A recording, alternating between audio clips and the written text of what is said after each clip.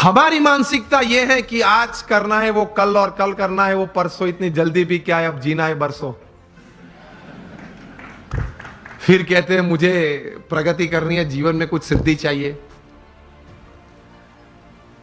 तो इस भाव से, इस विचार से ऐसे महापुरुष जीवन में प्रयत्नशील रहते हैं,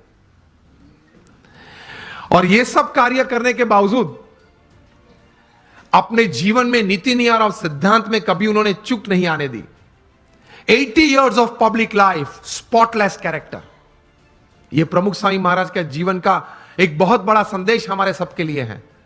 नीति नियम और सिद्धांत में कभी उन्होंने कोई लेश मात्र भी, स्वप्न में भी, कोई प्रयत्न करते हुए तो नहीं, लेकिन स्वप्न में भी कभी उसमें किसी भी प्रकार की कोई भी छूटछाट लेने का एक संकल्प भी उन्होंने नहीं किया।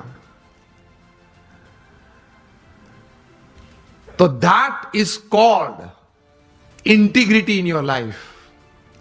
जब बिल क्लिंटन अमेरिका के प्रेसिडेंट थे और 2000 की साल में प्रमुख स्वामी महाराज को मायामी में मिले थे, 22 मिनट की मुलाकात थी। प्रमुख स्वामी महाराज गुजराती बोलते थे, बिल क्लिंटन समझ नहीं पा रहे थे, और बिल क्लिंटन अंग्रेजी बोलते थे, तो वो प्रमुख स्वामी महाराज समझ में नहीं आती थी। हमारे कोई दुभाषिया संत बीच में थे, तो इंटरप्रेटर संत थे, इसलिए तो एक्चुअल कॉन्वर्सेशन तो 8 ही मिनट का था। बाहर आके बिल क्लिंटन ने बताया, I haven't seen such expressive eyes full of integrity in my life. मेरे जीवन में कभी इतनी नैतिकता, प्रामाणिकता किसी आंखों में मैंने कभी भी नहीं देखी। यह बात मैं इसलिए कह रहा हूं, अब ध्यान से सुनना।